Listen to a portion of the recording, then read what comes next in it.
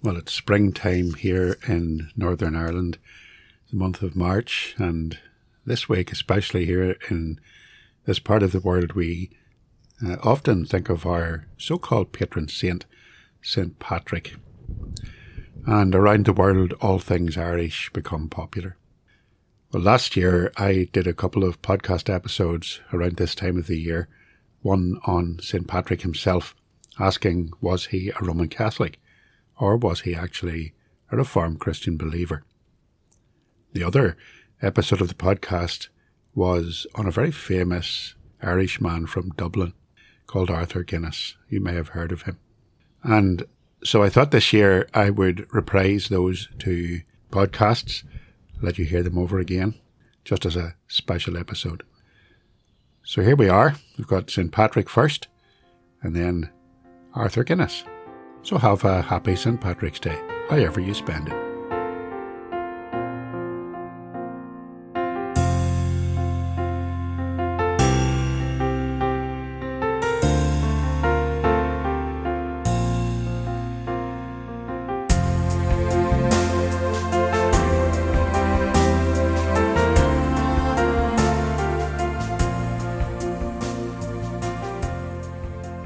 So we're coming close to the 17th of March, which is St. Patrick's Day. And in this short podcast, I want to spend a few moments thinking about our so-called patron saint. Now, I'm aware that I'll probably not please some of my friends, for there are huge differences of opinion about Patrick. Many Roman Catholic people hold Patrick in such high esteem that they will accept little or nothing about him that runs counter to the official nationalistic narrative. Many Protestants have traditionally been so apathetic about Patrick that they have been content to ignore him, leave it to their Roman Catholic friends to celebrate his life in whatever way they choose. Let's try to challenge both positions. And at the same time, let's encourage us in this modern age to consider our soul's welfare, as Patrick did in bygone days. I'm Bob McAvoy, and this is the Semper Reformata podcast.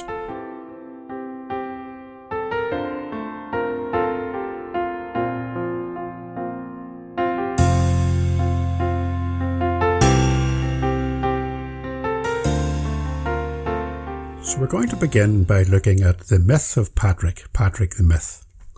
And the myth of Patrick, of course, is big business and a big deception, all rolled up into one. In Ireland, Patrick's Day is celebrated in just a few places. The capital city of the Irish Republic, Dublin, is one such centre. In Northern Ireland, Patrick is most noticeably remembered on the 17th of March in the town named for the saint in Downpatrick. Recent parades and events in Belfast on that day have been trailed as cross-community, but in effect are simply naked expressions of sectarian Irish republicanism. Outside Ireland, however, Patrick has a huge following. One of the largest and most controversial parades in the world is held on St. Patrick's Day in the city of New York. Official floats are entered on behalf of many of the organisations within the city, including even the police department. The President of the United States hosts a huge party on the day, with invitations being sent to political leaders and celebrities from across the world. Meanwhile, the shamrock-bedecked Irish-American population swills its green beer and dreams wistfully of the Old Country. Yet many of the popular views about Patrick have no historical accuracy whatsoever. For example, it is said that he was responsible for driving the snakes out of Ireland, although it's highly unlikely that there were ever any snakes in Ireland at the time of Patrick. It's also unlikely that Patrick ever used a shamrock to explain anything, never mind the nature of the Trinity. Yet perhaps the most dangerous myth of all was dreamt up by Roman Catholic monks, who later wrote histories of Patrick, claiming that he was sent to Ireland by the Pope of Rome, that he landed in Ireland at Wicklow, that he converted the ruling heathen King of Ireland at Tara, that he climbed to the top of Croagh Patrick to pray and have fellowship with God. The statue of Patrick erected at Tara and other such monuments, showing him in the garb of a bishop of Roman Catholicism, are both anachronistic and misleading. Moreover, there is no evidence for the alleged date of his death, March the 17th, or for his burial at Downpatrick, and yet the myths persist. See, Patrick is a small village in County Down, and it is so called because Patrick allegedly sat down there on his way to Downpatrick, the seat of Patrick. And one of the biggest myths of all was that he was actually Irish. In fact, though he would have been of Celtic origin, he was most certainly not Irish at all, but from the British mainland. And finally, he did not bring Christianity to Ireland. There were already small groups of Christians meeting in Ireland before Patrick arrived.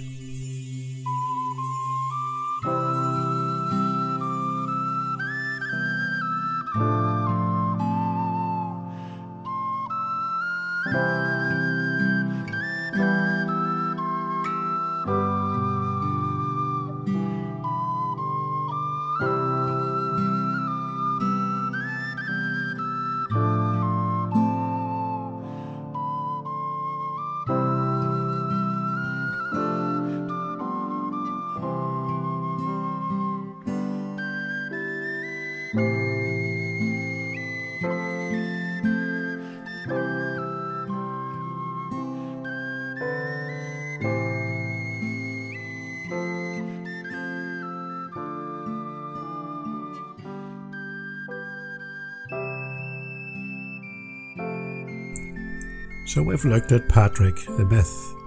Let's consider Patrick the man.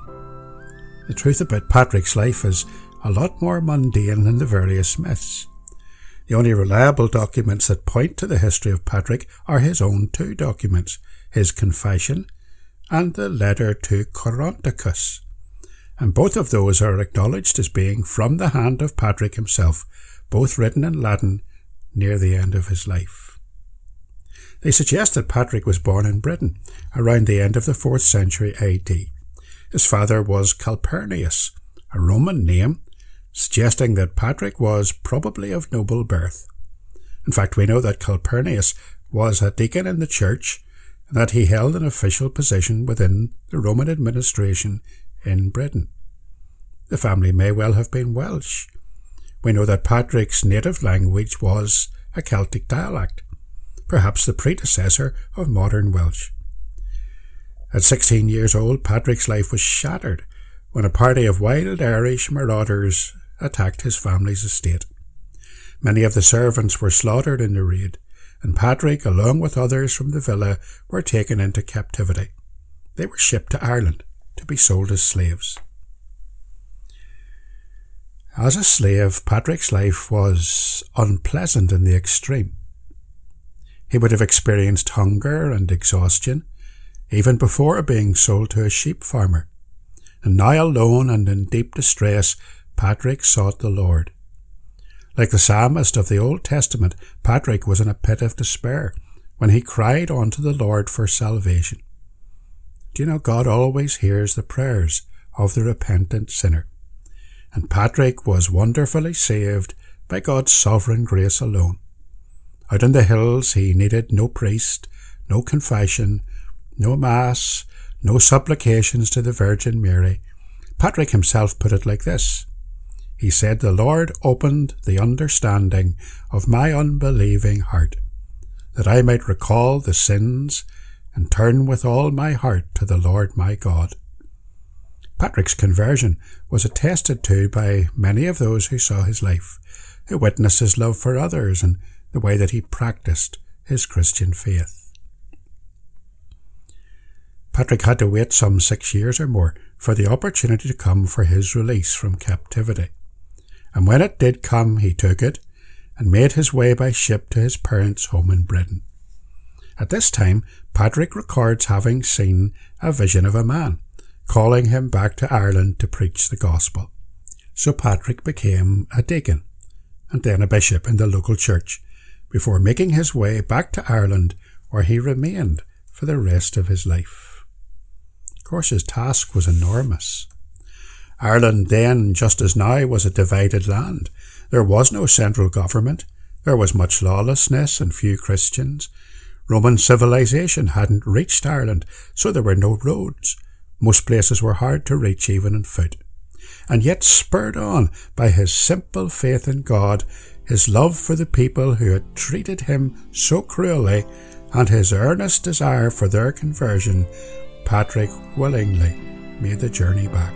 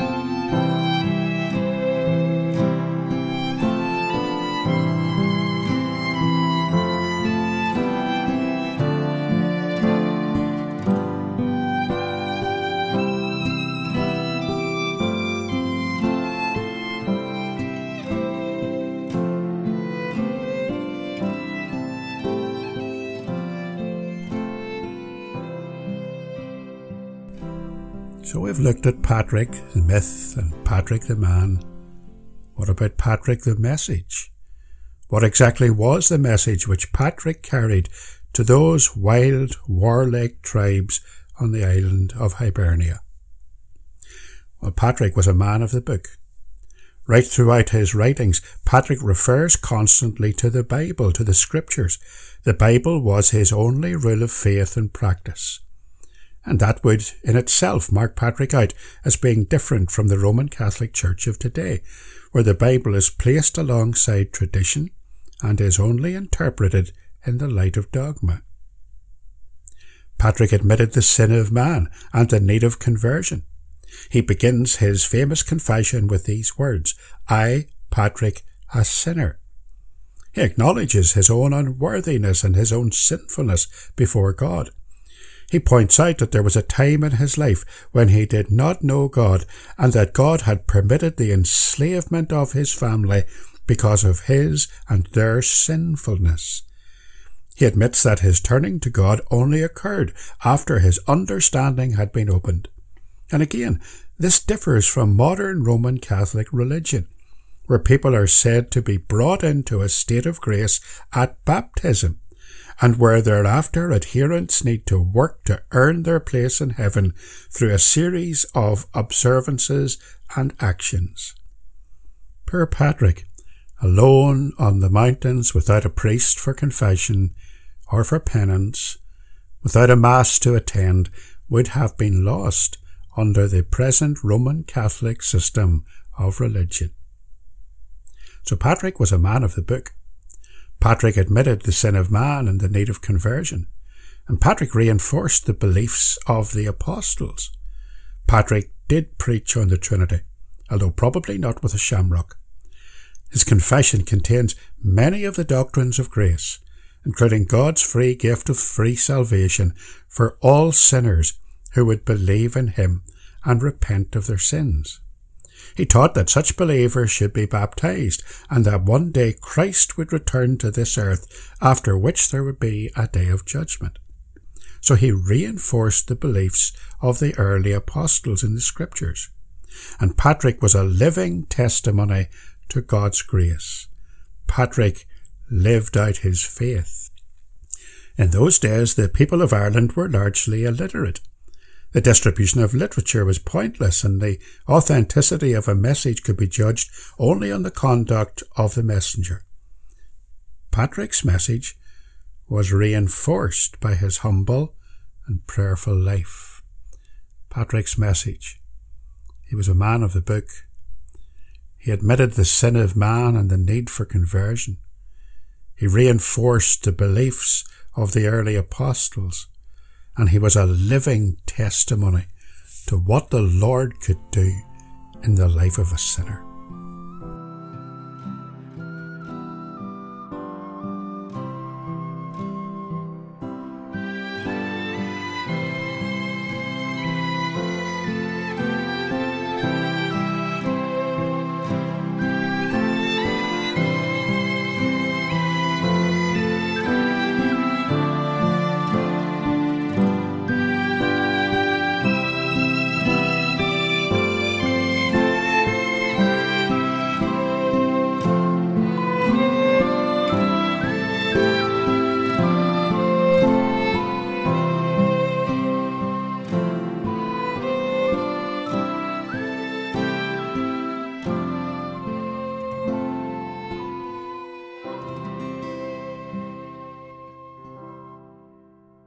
So we've looked at Patrick the myth, Patrick the man, Patrick the message.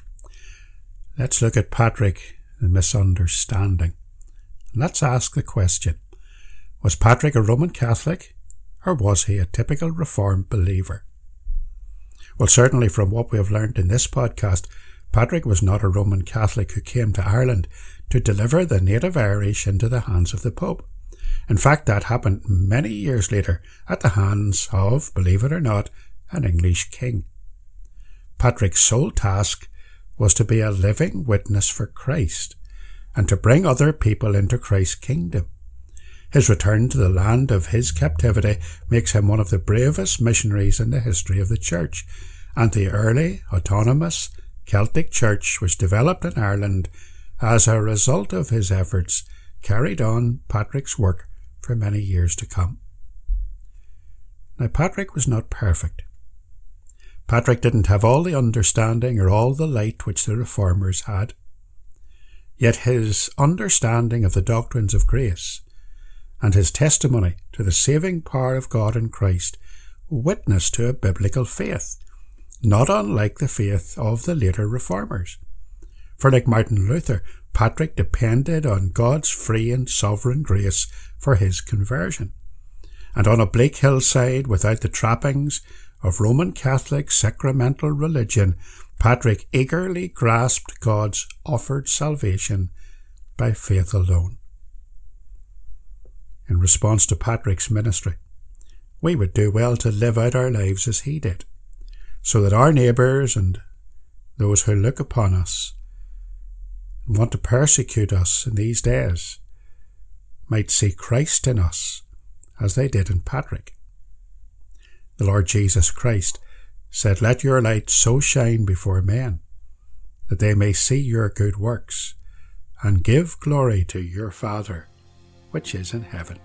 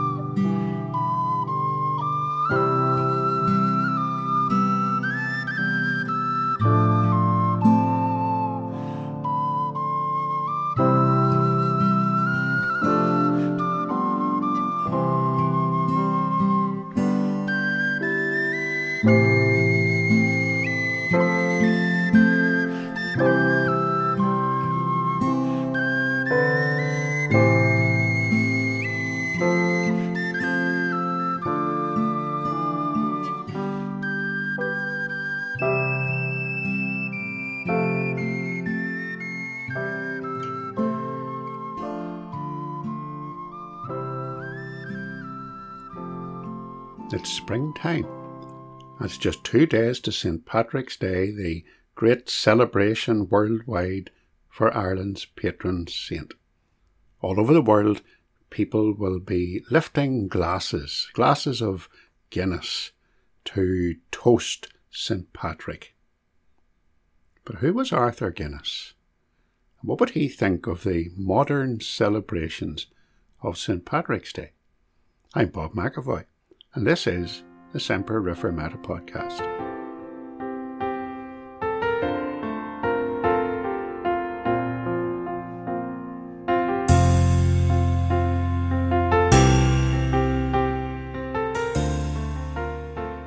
In Galatians chapter 6 and verse 9 to 10, we read, "And let us not be weary in well-doing, for in due season we shall reap if we faint not. As we have opportunity, let us do good to all men, especially unto them who are of the household of faith." Now you might wonder, what's that got to do with Arthur Guinness? Well, have you ever had a pint of Guinness? In my humble opinion, it's foul stuff. I simply can't understand why anyone would want to go out and drink 8 pints of that in one evening, let alone 1 pint, and yet they do. Have you ever looked at a bottle of Guinness? There's a signature in that bottle, or on the can. It's the signature of Arthur Guinness. And the Guinness Company have been promoting that in recent years with their Arthur's Day advert every September, when we're all invited to raise a glass of Guinness to Arthur. I would venture to suggest that Arthur Guinness would be turning in his grave at that. So the question we want to ask today is, who was Arthur Guinness? Arthur was born in 1725 in Ireland. It was just 35 years after the famous Battle of the Boyne, and he was brought up within the Anglican Church, the Church of Ireland. His uncle, the Reverend Arthur Price, was the Archbishop of Cashel, and he left Arthur a legacy, a gift of £100 in his will. It was a huge amount of money in those days, and with that money, Arthur opened his very first brewery in Ireland, in Leixlip. Now, before we start to criticise Arthur for his chosen profession, let's remember what living conditions were like in that period in Irish history.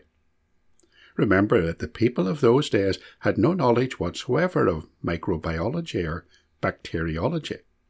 No one knew how diseases spread. Recycling certainly hadn't been invented. So when they dumped their rubbish and waste, they often contaminated the very water sources which supplied their drinking water. Worse still, raw sewage ran down the streets and into the rivers.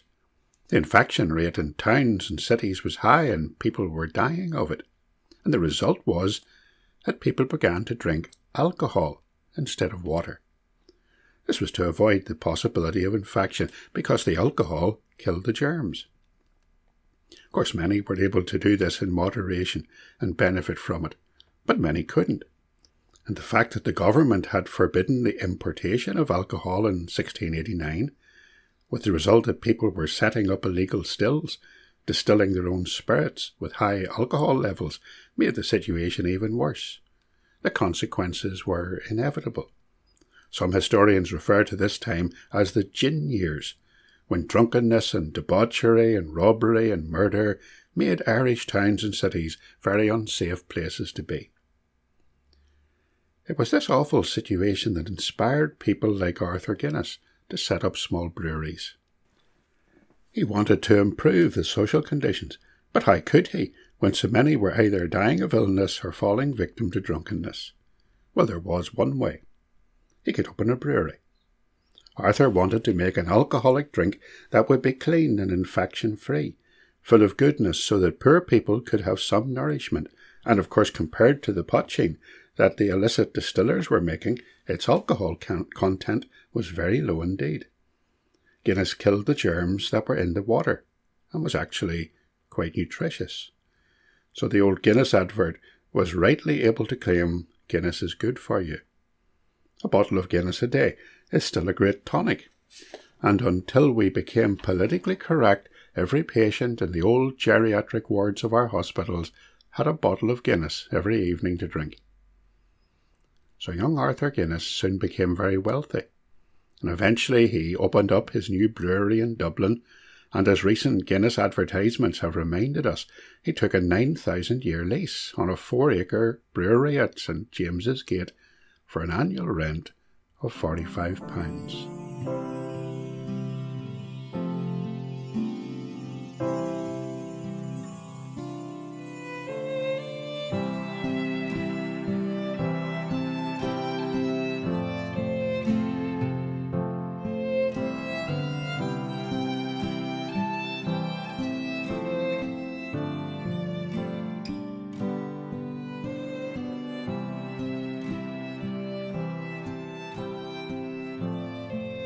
It was while he was in Dublin that Arthur attended a service in St Patrick's Cathedral to hear an evangelist called John Wesley.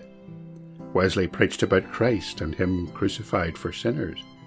Those meetings continued, and during those services Arthur Guinness the brewer came to saving faith in Christ. What a difference that made. He'd been set free from sin through the unconditional love of the Saviour. His determination to help others in service to Jesus became the driving force of his life. Arthur dedicated his life and his wealth to the service of those who were poor. He founded and financed the first Sunday schools in Ireland, one of a number of men who founded and run a hospital for the poor. He donated vast sums of money to charity to care for the poor, and he spoke out against the materialism and the selfish, uncaring attitudes of the wealthy classes. To work for Guinness in those days was a great privilege. In a day when people laboured almost slavishly for meagre wages, Arthur cared for his workers. He was at the time the best employer in Ireland, provided them with homes to live in and medicine and good salaries. Arthur married Olivia Whitmore, whose father was a grocer in the Temple Bar area of Dublin.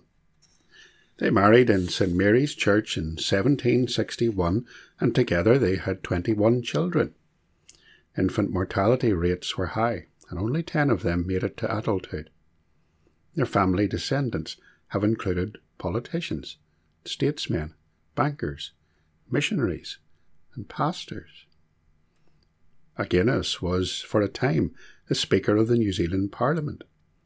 Os Guinness is a popular Christian apologist and author. He tells the story of an Irish widow who had fled to Scotland with her own 2 children. Her intention had been to commit suicide.